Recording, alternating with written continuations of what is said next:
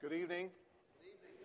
Welcome to the Wednesday evening family gathering. How are you this evening? Your day gone well? That's not a rhetorical question. I wanted to know. Did they go well? Okay.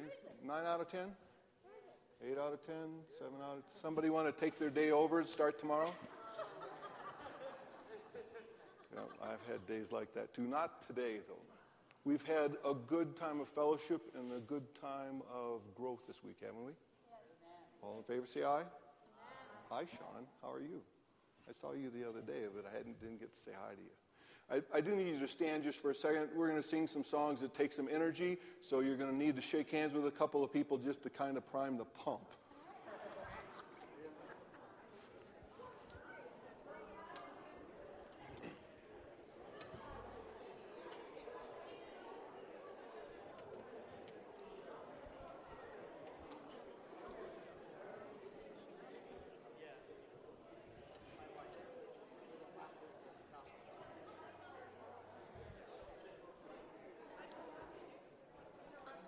Dr. Heck has been calling us to commitment and challenge all week, and so the songs we're going to sing this evening reflect that kind of thing. I'm going to sing a phrase and need you to sing after me. Sing, hail Jesus, you're my King. Your life frees me to sing. I will praise you all my days. You're perfect in all your ways. Oh, hail Jesus, you're my Lord. I will obey your word. Once see your kingdom come. Not my will, but yours be done. Oh, glory, glory to the Lamb. You take me into the land. We will conquer in your name and proclaim that Jesus reigns. Sing, hail, hail, Lion of Judah. How wonderful you are. Hail, hail, Lion of Judah. How wonderful you are. Sing, hail, Jesus, you're my King. Your life frees me to sing. I will praise you all my days. You're perfect in all your ways. Oh, hail Jesus, you're my Lord. I will obey your word. I want to see your kingdom come. It's not my will, but yours be done. Oh, glory, glory to the Lamb. You take me into the land, and we will conquer in your name and proclaim that Jesus reigns. Oh, hail, hail, Lion of Judah. How powerful you are. Oh, hail, hail, Lion of Judah. How wonderful you are. Oh, how wonderful you are.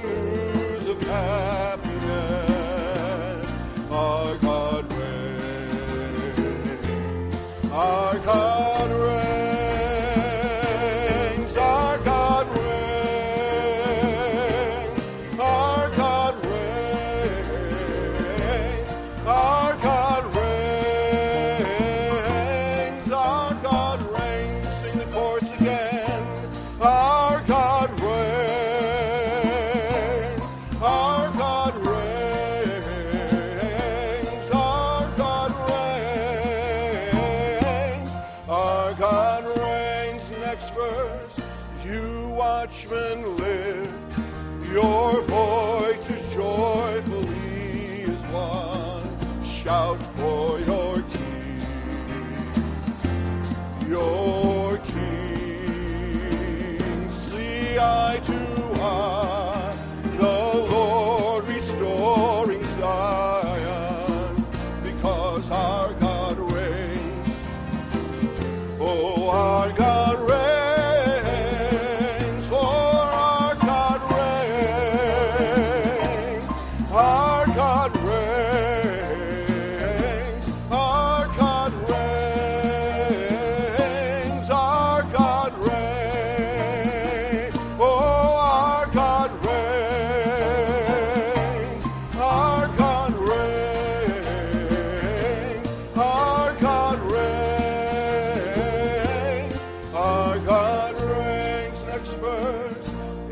Of the earth, see the salvation of your Lord. Jesus is Lord. Who's Lord? He is Lord. Before the nations, He has bared His holy arm, and our God reigns. Oh, our God reigns.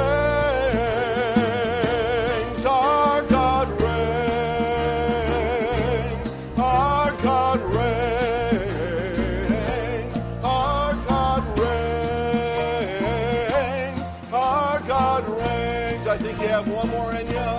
Our God reigns. Our God reigns. Our God reigns. Our God reigns.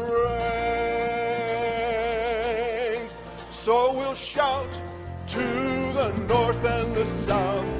Sing to the east and the west. We'll sing Jesus is Savior, Lord of heaven and earth. The chorus again. Shout to the north and the south, and we'll sing to the east and the west. We'll sing Jesus is Savior to all, Lord of heaven and earth.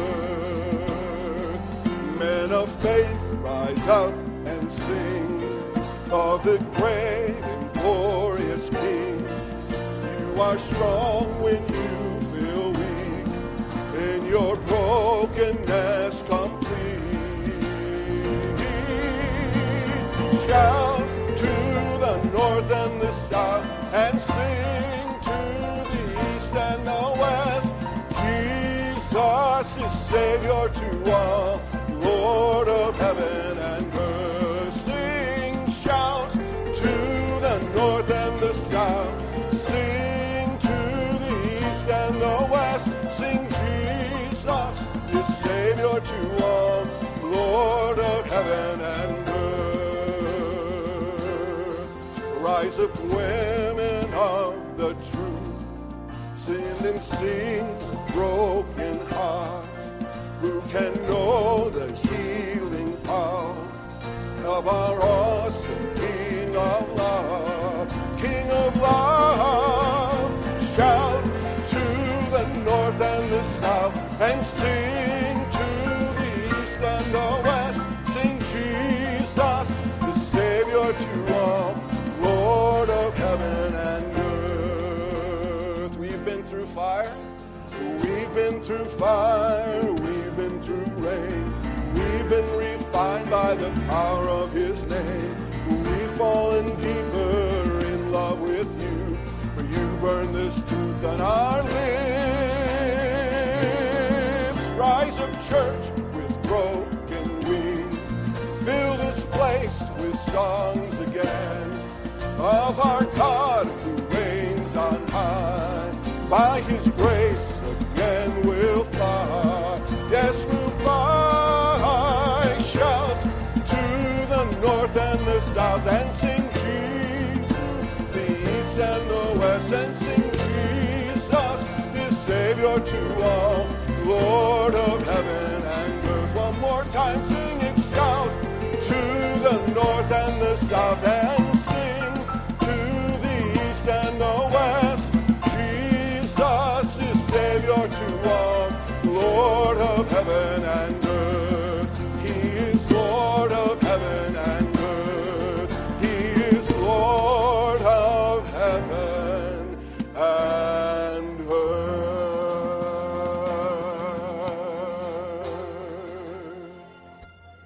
Amen.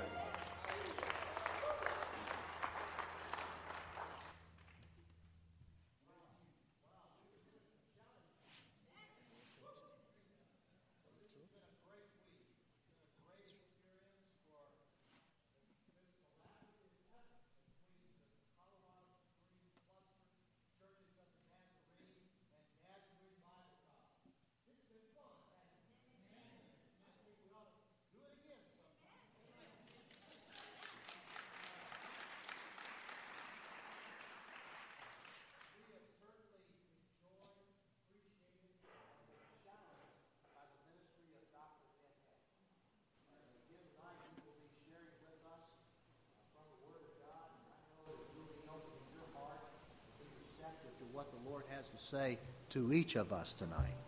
I also want to thank Dr. Alan Like. Don't you appreciate Dr. Like's spirit?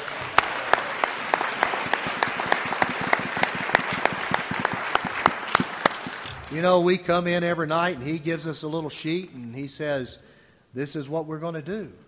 And he's planned it well and worked along with the churches this week and providing musicians, and this has just been a wonderful time. So thank you, Dr. Light, and thank you, my friend, Dr. Ed Heck. We just so appreciate you taking time out of your very busy schedule. You know, he is really supposed to be teaching a class at Olivet Nazarene University this week on Christian ministry. So, as I understand it, he went to his staff at the church that he pastors there, Kankakee First Church, and he assigned each of them a day to go in and teach that class so that he could be with us. And we are so thankful, Ed, that you could be with us. And his lovely wife, Kathy. Kathy, would you please stand? Kathy... Kathy is the administrative assistant of Dr. Brian Wilson, Chicago Central District Superintendent, and Dr. Wilson happens to be the chairman of the Board of Trustees at Nazarene Bible College. So we're glad that he said, go ahead and take a week off and join Ed there at NBC. There's one other group of people that I don't want to miss tonight, and you folks know that we're in transition in this chapel. You see the holes around that we're digging and this type of thing, and we have a little problem that we're trying to fix here in the chapel. So we have started the school year having chapel in Williamson. And so our grounds crew and Dr. Mike Aronbeatty, Mike Aronbeatty, not doctor, but Mike Aronbeatty. I'll just go ahead and give you one, Mike, and claim it and name it and all that stuff. So, Mike, would you stand, and the crew here that works with our grounds, I know some of them have been here through the week, and we appreciate so much.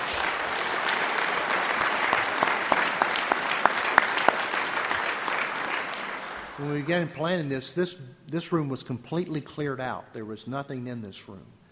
And they've set all of this back up for us this week, and thank you for going the extra mile. Greg, Wilma, your crew, thanks for going the extra mile for us. Well, I don't want to take much more time. I just want to thank each of you for coming. Many of you have been here Sunday night, Monday night, Tuesday night, and Wednesday night.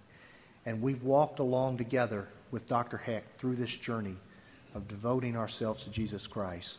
And I trust tonight, and I would say this to our students. I know some of them are brand new here. This is your first experience in an opening convention, family gathering.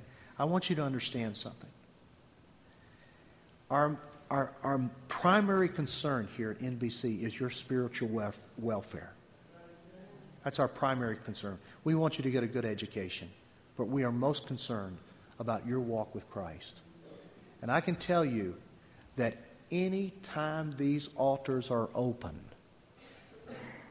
you can come and know that your professor will be here supporting you and praying for you and caring for you. Then we'll get on to class. But that which is utmost important is our spiritual development in Christ. So I want you to know that any time that these altars are open and God is speaking to you, you feel free to come. We'll pray with you, and then we'll take care of the class business, okay?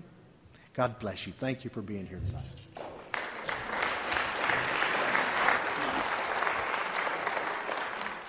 We're going to continue our songs of commitment, but they're a little different than the ones we started with.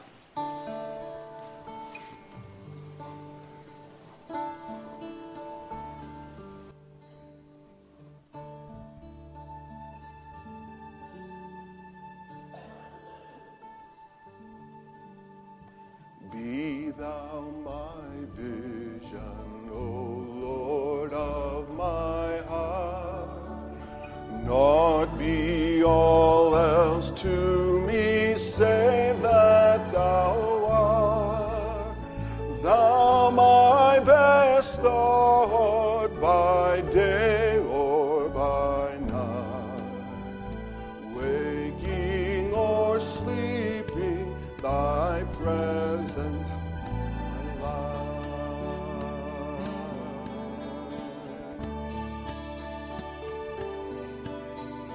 Be thou my wisdom and thou my true word. I ever with thee and thou with me, Lord. Thou art thy Father, I thy true Son. Thou in me dwelling, and I with thee one.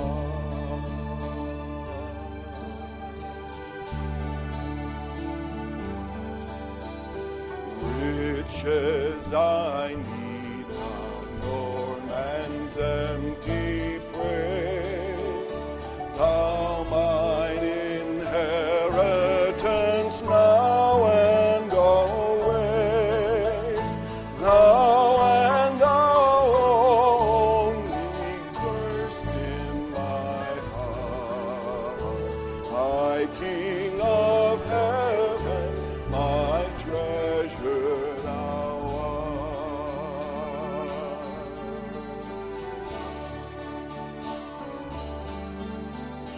My King of heaven, my victory won, may I reach heaven's joys, bright heaven's sun. Heart of mine own heart, whatever befall, still be my vision, O ruler of all. The last two lines. Still be my vision, O ruler of all. Sing it one more time. Still be my vision, O ruler of all.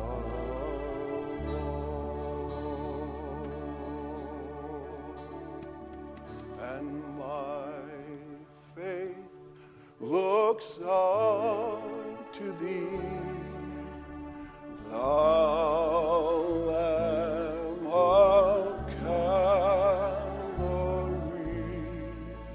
Savior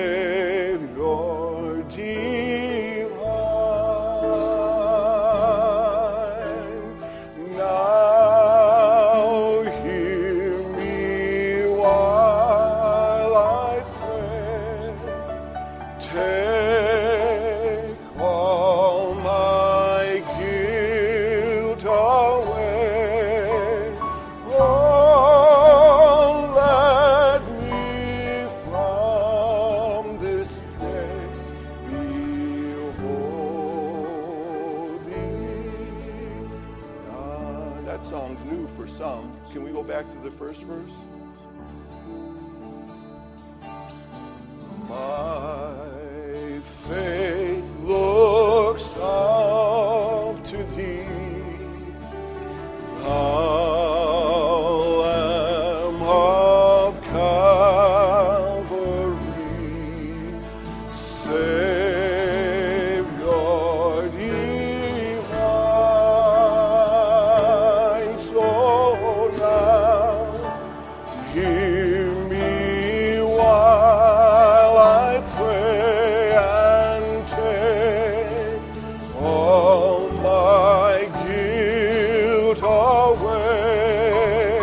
Oh, let me from this day be holy.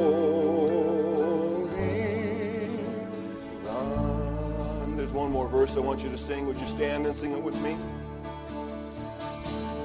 And may thy rich grace impart strength to my fainting heart, my zeal inspire, as thou hast died for me. Oh, may my love to thee grow warm and changeless be a living fire.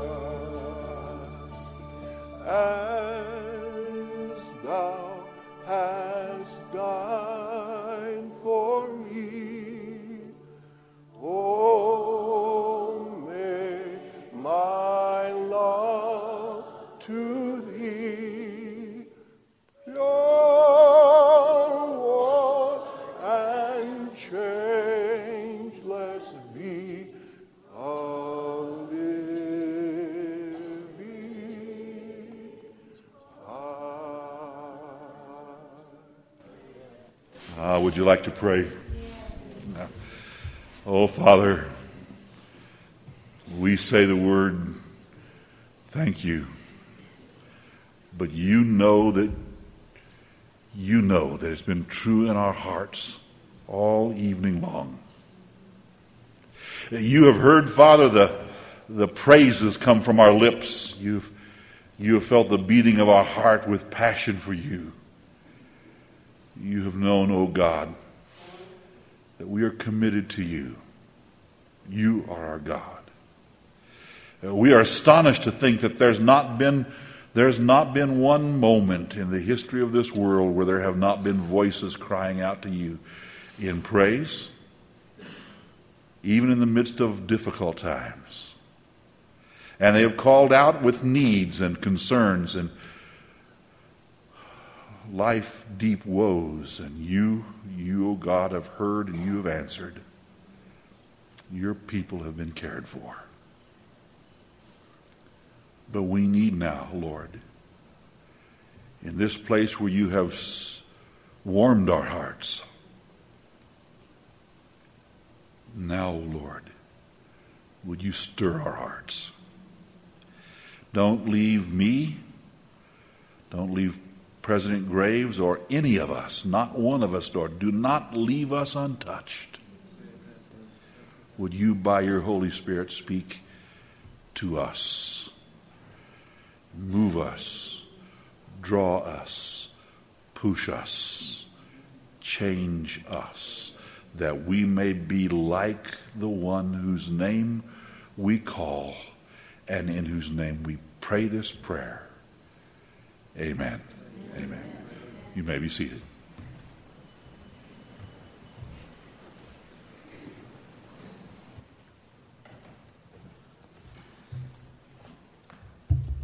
Well, it has indeed been a great privilege and an honor for my wife and I to be a part of your family gathering this year. When I tell you that it is indeed a privilege, I mean that from the very bottom of my heart tonight. and to be reacquainted and reconnected with some of our dear friends. You may not know this, but the pictures that I showed you on Sunday night, and if you didn't get a chance to see that, it's okay. I've already paid heavily for showing those photographs. But I felt like I should at least mention them tonight in passing to say that those were the people that I knew 30 years ago. And while a lot has changed over 30 years, some other things haven't changed. They were great people then. They're even better people now. And Dr. Like was in our wedding, stood up with me as one of the groomsmen in our wedding. We haven't hardly seen each other since those days, but life has a way of sometimes taking you different directions, and it's been a wonderful privilege for us to be reconnected with Dr. Like and his wife, Marilyn, this past week, just for a little while. It's been a great honor. And I should say this also. Dr. Graves alluded to the planning of the services, and as you might expect, I sent ahead information to Dr. Like of where I felt like I probably would be going with the messages that I would be preaching this week. And you might not know it, but I can tell you there has been meticulous detail and thought and preparation and prayerful consideration given to the planning of these services. And as I've listened to the music, it's resonated in my heart to know that your worship leader, your chaplain here, is in tune. He is in tune. And the music that we've used and shared together in family gathering this week has been reflective of that to me. And it's been great to be with you, Alan, again. And, of course, to be with Dr. and Mrs. Graves, I must say, from what I consider to be a very honest evaluation, you, of all people, are most blessed to have this fine family as your spiritual leaders here at Nazarene Bible College. And I know that he is the man for the job right now. God's best, indeed.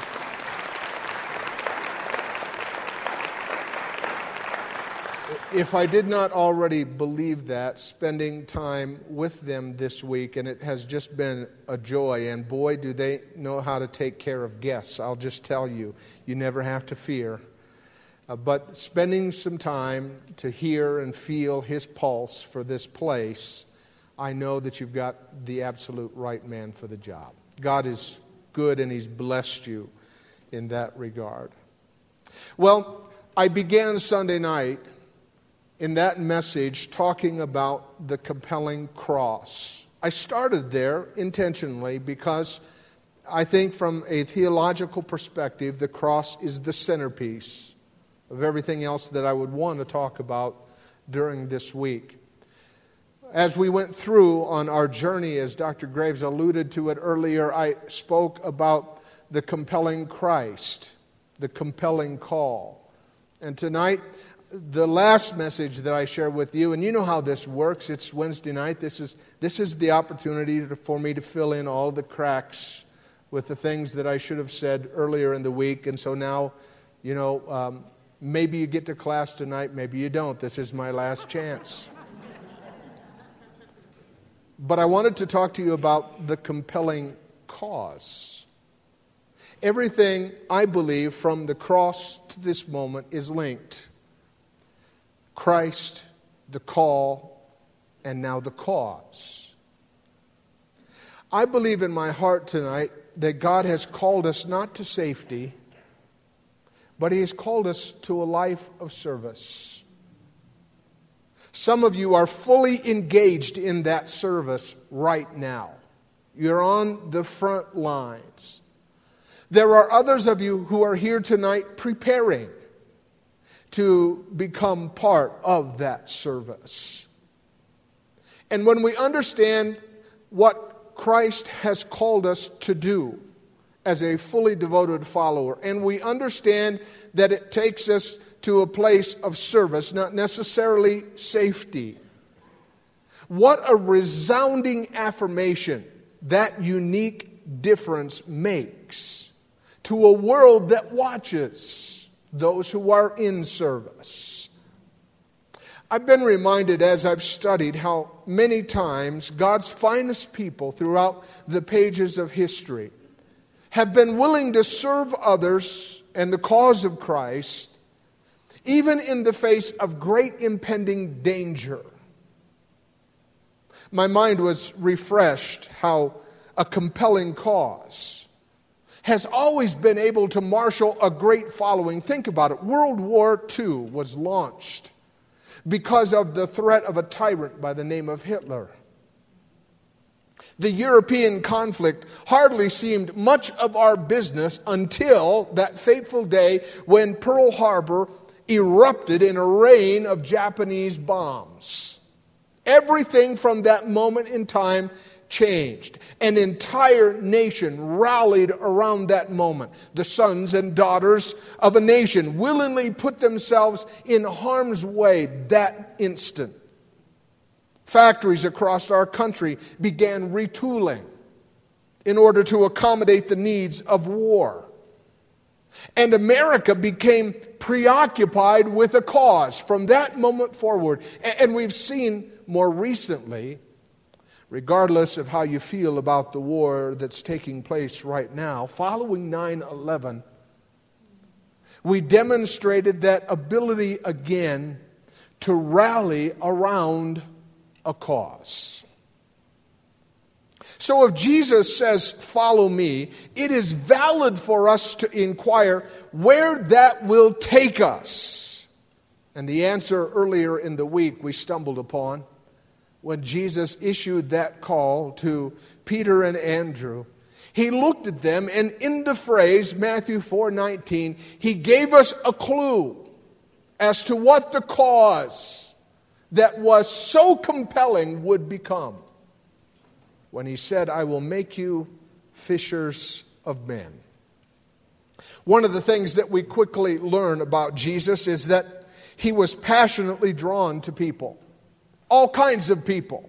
He was consumed with meeting people and loving people and reaching people. So it comes that following Jesus as a fully devoted follower, the only outcome of significance and value for us has to be directed toward all of those others. In much the same way that Jesus was constantly reaching, consumed with the idea of reaching others, it should be a part and parcel of our lives as well, to be about the business of other people. And so the compelling nature of who Jesus is should impact not only our conduct and our character, but it should at that same moment dramatically impose a great cause upon each of us. Now, followers have readily embraced his cause through generations. We've quickly come to realize that everything is in fact under his control. Everything has been given for the purpose of you and me becoming an instrument to impact the world around us. We see this lived out even in the life of the family. I have this image. As a pastor, I see it lived out in the life of my congregation and the families who are a part of my congregation. Not all of the families, but many of the families. I see it in the lives of parents who see their homes as a place where love and peace and nurturing grace can and should be displayed for their children. Parents, I think, have been enlivened in their spirits to see that their own children become the primary focus of outreach. It's not enough just to have children, but we have a responsibility to make sure that we lead those children to Christ. They're real persons who also have the potential of becoming fully devoted followers of Christ, and in turn can impact their world in an immeasurable way. Whether they become doctors or lawyers or butchers or bakers or candlestick makers, whether they are pastors or missionaries, they still have a potential for impacting the world for Christ.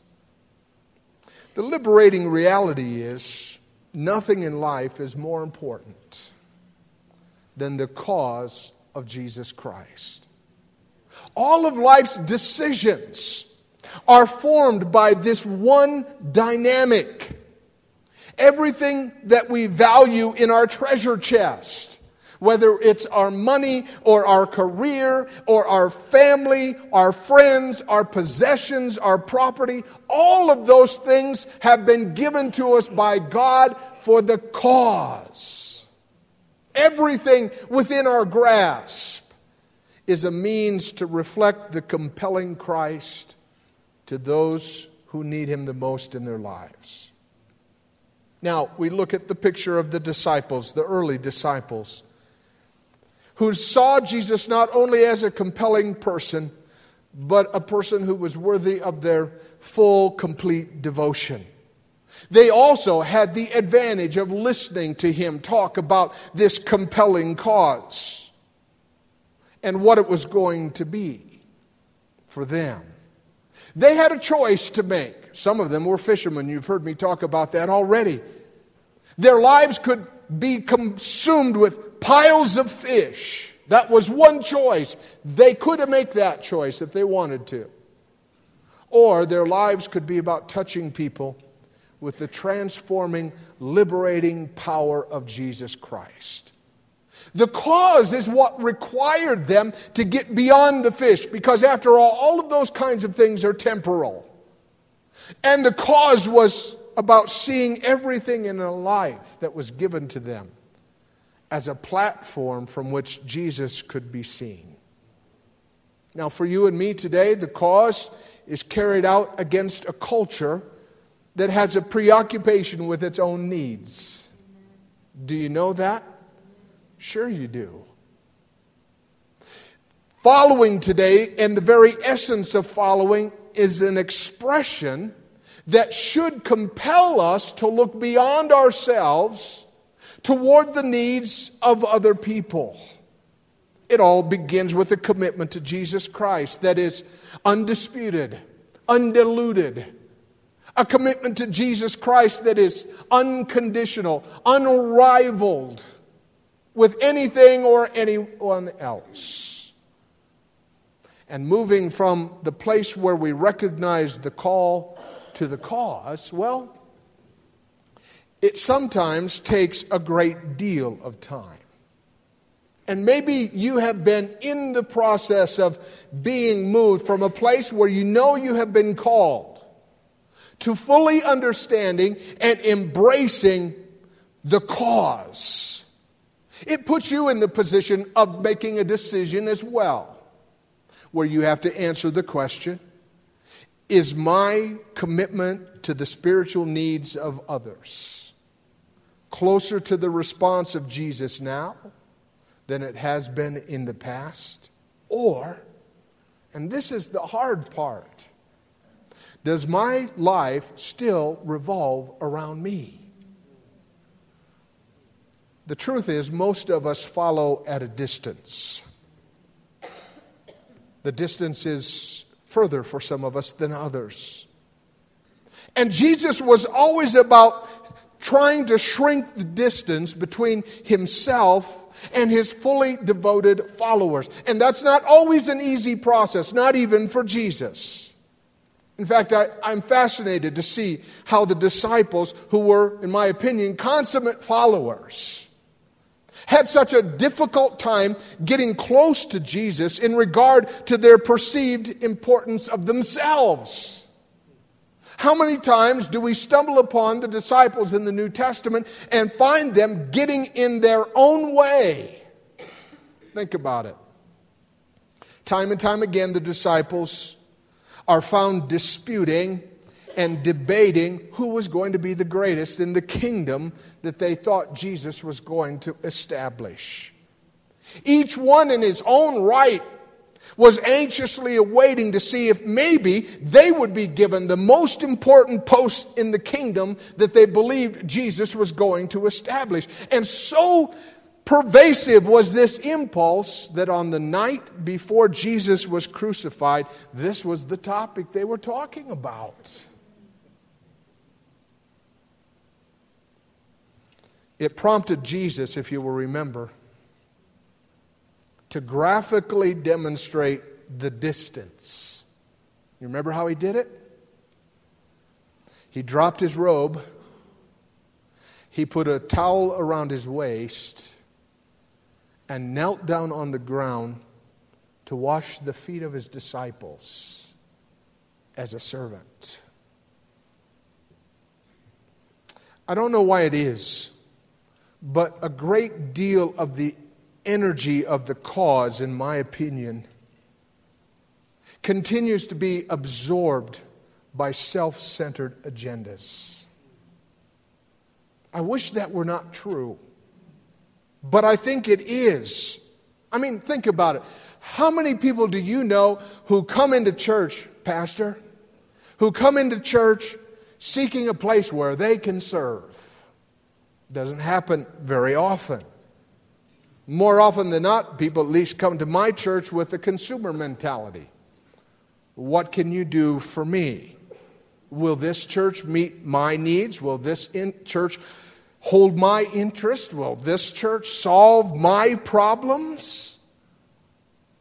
The compelling cause of Jesus is empowered by fully devoted followers who dare to get close enough to Jesus until they see themselves as servants to others first. Not last, first. Now, I've already told you my predisposition to understanding that the disciples were dreadfully out of step with the cause of Jesus, at least in the early stages.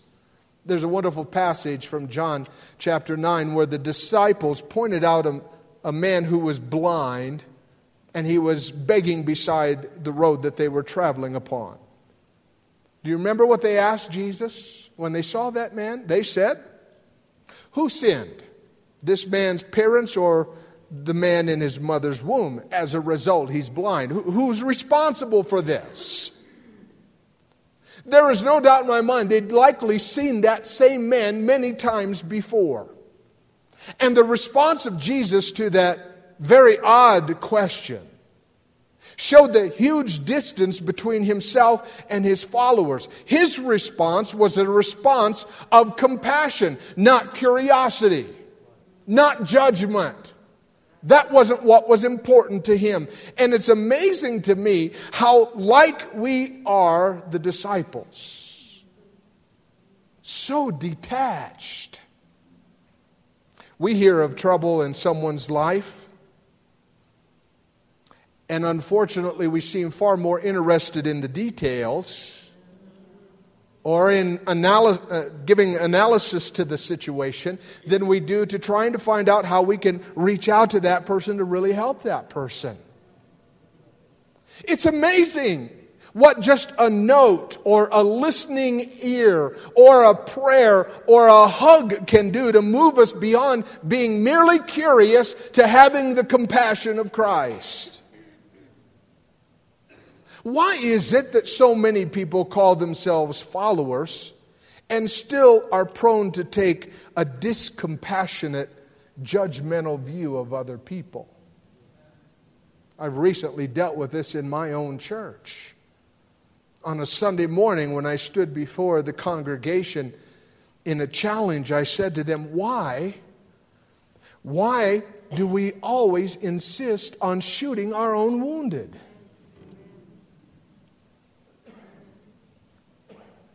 Well, getting close enough to Jesus results in not only saying that we care about the needs of others, but it propels us into doing something about the needs of others. Now, when I travel in airports, sometimes even in shopping centers, other public places, I often use my time to engage in one of my favorite things to do, and that is to watch people. As I watch people walk by, pass by, I find myself wondering to myself, I wonder where they come from. I wonder where they're going. I wonder what that person does for a living. Or, as I made note on my trip here Sunday afternoon, could that person possibly have looked in the mirror before they walked out of the house?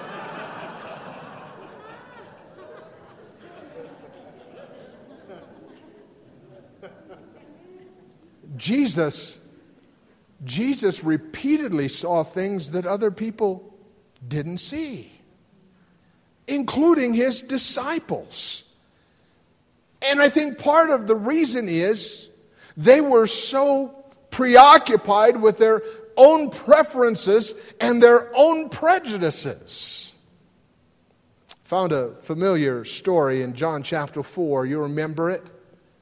Where Jesus sent his disciples into the city for the purpose of finding some food. He was weary from the journey, and so he sat down near a well, and there was a woman who had come to the well. Jesus asked her for a drink. Later we would learn the purpose behind his request. As I've read that passage of Scripture over and over and over again, I just try to put myself in his position. A long, busy, very complex day comes to the end. And I'll just tell you, I'll be honest, the very last thing that I would want to do is get involved in a deep conversation with a total stranger. Jesus saw something in that woman that took him beyond his own preferences. And I've wondered to myself, what exactly do you suppose it was that he saw in her? I mean, do you remember she was from Samaria? Jesus was a Jew. The Jews and the Samaritan people lived in a deep racial polarization. That racial divide related to nearly every aspect of their existence. The animosity was long-standing. It had something to do with the fact that they had invaded each other's territories. They had ransacked each other's temples. And so there was great disdain for one another. And yet Jesus saw something in this woman that melted that racial, cultural prejudice that usually would have created an inseparable barrier between them. So what was it that Jesus saw? The disciples come back from the city, and as they do so, they stand in sharp contrast with the one that they have committed themselves to follow. I say that because as you read the text, you discover that they are not happily amazed that Jesus has broken the conventional barriers to speak to this woman's needs. And so they respond to him with more consternation than enthusiasm. Quite obviously, they didn't see that woman the same way that Jesus did.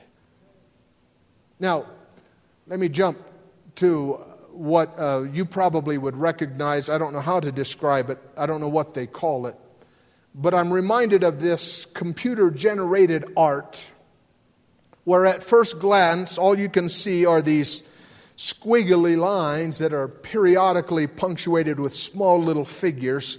I'm told that if you stand and gaze at that picture long enough, those random lines kind of pull together in your mind to reveal a three-dimensional work of art. And in fact, I've been with other people who have been able to perceive that picture almost instantly. And by contrast, I stand there with a blank stare on my face, looking like an abject fool because I can't see a thing except the squiggly lines. Well, in much the same way, I think many of us fail to see people that takes us beyond our prejudices and our preferences.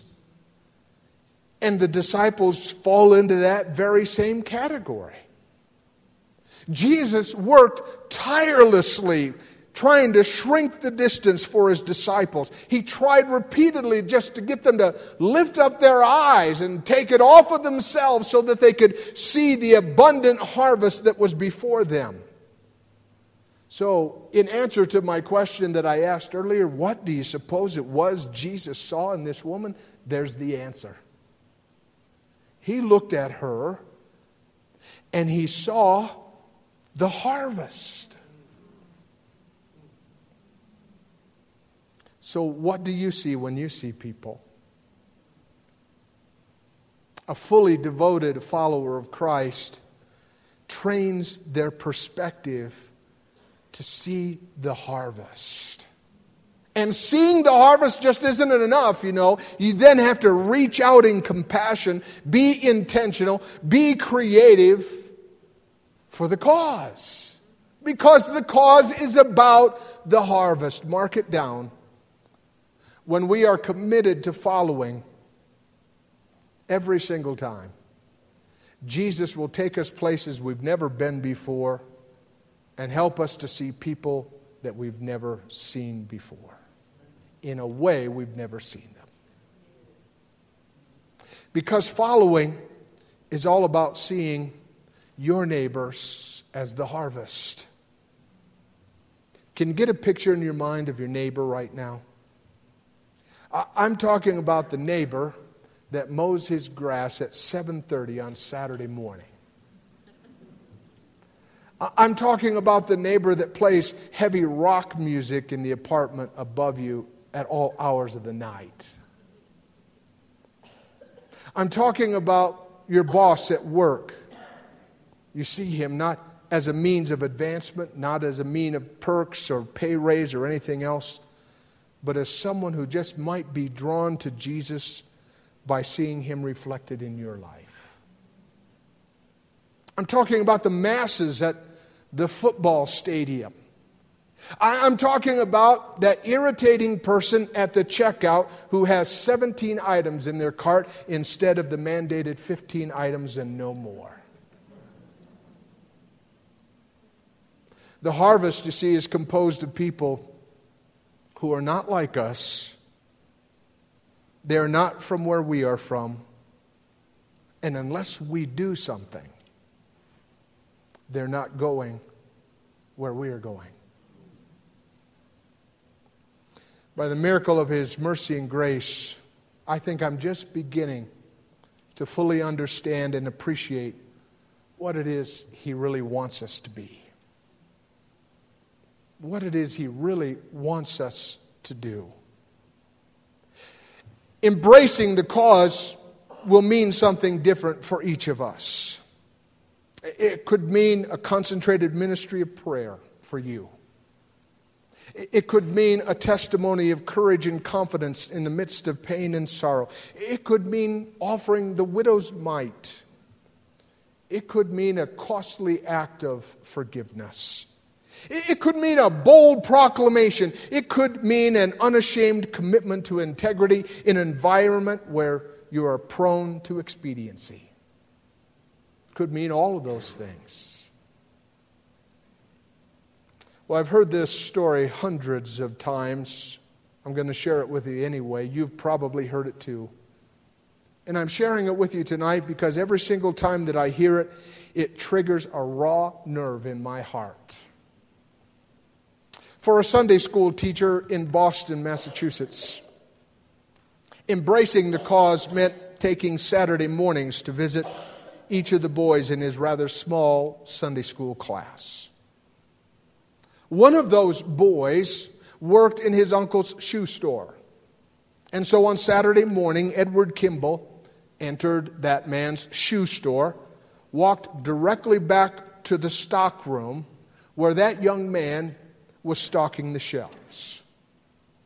It was on a Saturday morning, discharging this for the cause, that Edward Kimball led that young man, whose name was Dwight Lyman Moody, into a saving knowledge of Jesus Christ as his personal Savior.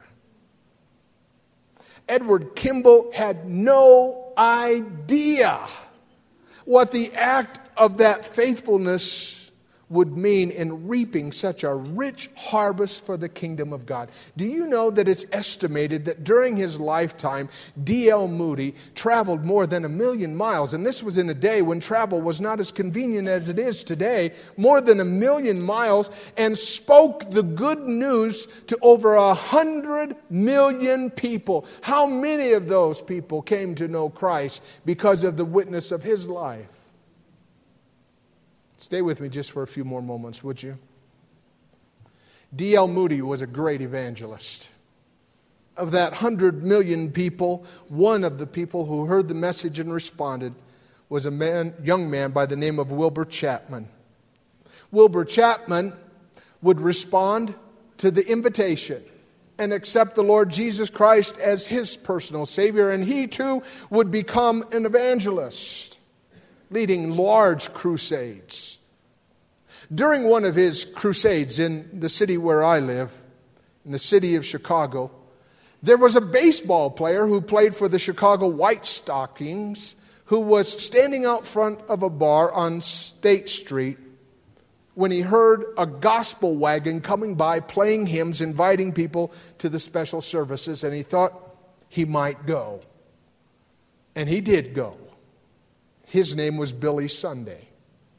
And that afternoon, he met Jesus, would eventually leave baseball and become a great evangelist. Still with me? In one of Billy Sunday's many revivals, there was a young man by the name of Mordecai Ham. He met Jesus. He too would become a great evangelist, particularly in the southeastern portion of the United States. And one night, in a very large crowd during one of his crusades, a young man by the name of Billy Graham came forward to meet Jesus. What a remarkable succession of faithful harvesters for the cause. Now let's put it in perspective. Just think if Edward Kimball, like so many of us, wasn't willing to give up a Saturday morning for the cause. Can you imagine? Friends, tonight, Jesus is a compelling Christ with a compelling cause. And he says to you and to me, look at the fields. They're ready for the harvest.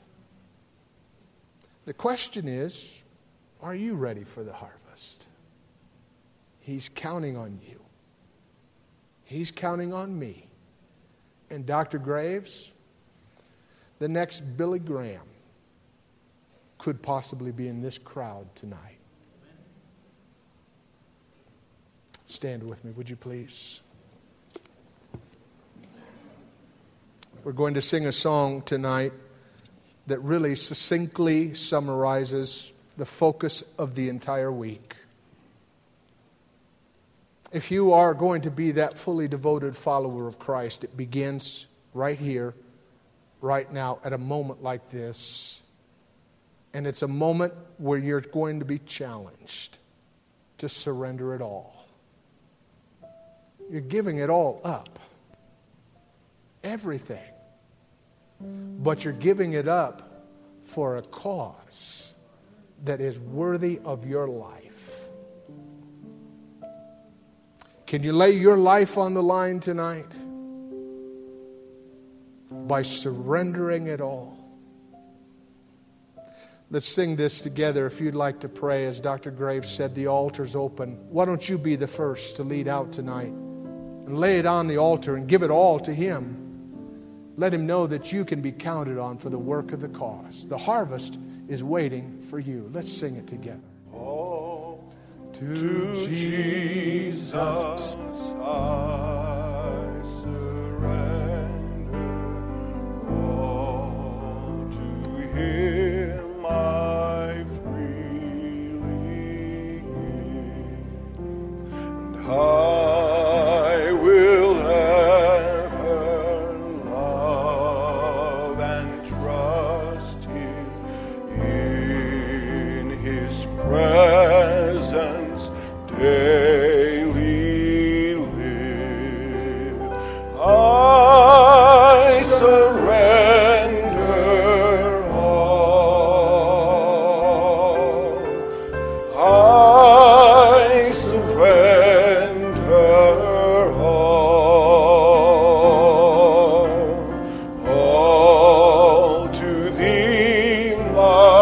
blessed Savior, I surrender all. I know this is an old phrase, but it really is so true. If He's not Lord of all, He's not Lord at all. That's really true. And tonight, I just believe that God is counting on you and me to be the one for someone else. Eternity is what is at stake here. It's not our comfort, it's not our convenience, it's eternity. Unless we should forget, there is a heaven to gain and there is a hell to shun.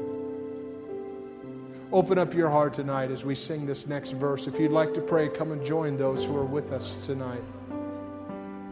And all to Jesus I surrender, humbly at His feet I bow.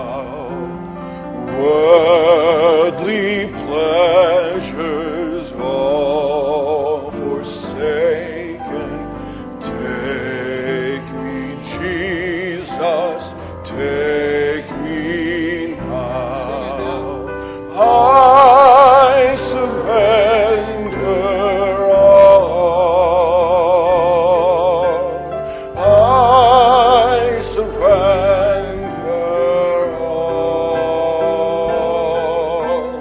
all to Thee, my blessed Savior. I surrender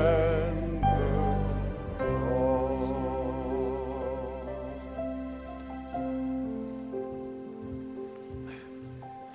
Well, we have friends here praying tonight, and we're going to sing one last verse.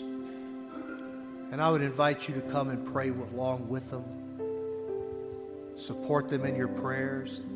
Maybe God's still speaking to you, and you'd like to slip out. We have plenty of room here to pray and plenty of time to pray. We're going to sing one more verse, and I'd invite you to come pray with these around the altar tonight. All to Jesus I surrender. Make me Savior, wholly Thine, and let me feel Thy Holy Spirit. Truly know that Thou art mine. I surrender all. I surrender all to Thee, my blessed Savior. I surrender all. Let's pray together. Well, Heavenly Father, tonight, humbly at your feet we bow.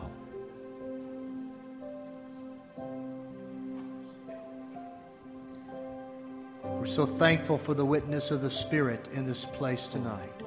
Yes.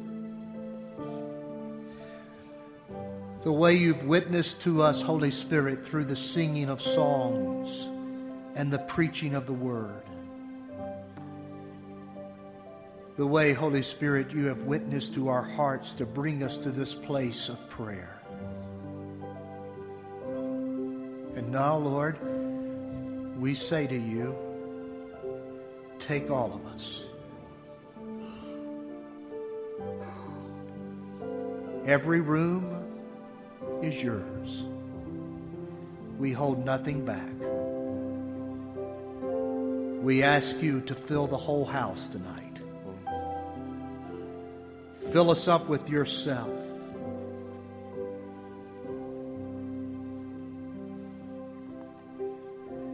Give us a renewed passion for the cause. It just really boggles my mind, Lord, that you have entrusted the cause to our care, our concern, our commitment. Oh God, help us not to fail you.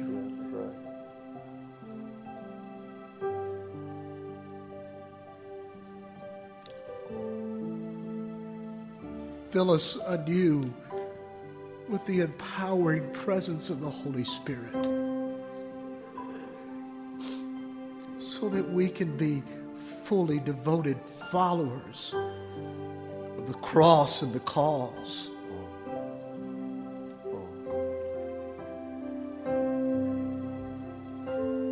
Touch our eyes that we may see the world as you see the world, Jesus.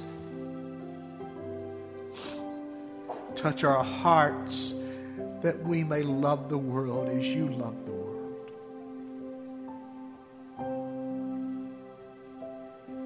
Give us a passion for the harvest. Thank you for these who kneel and pray and those of us that stand and pray tonight. May we go from this place empowered to be devoted followers. We pray this in the name of Jesus. Amen and amen. God bless you. God bless you. Thank you for being here this week and tonight. May you go in his peace.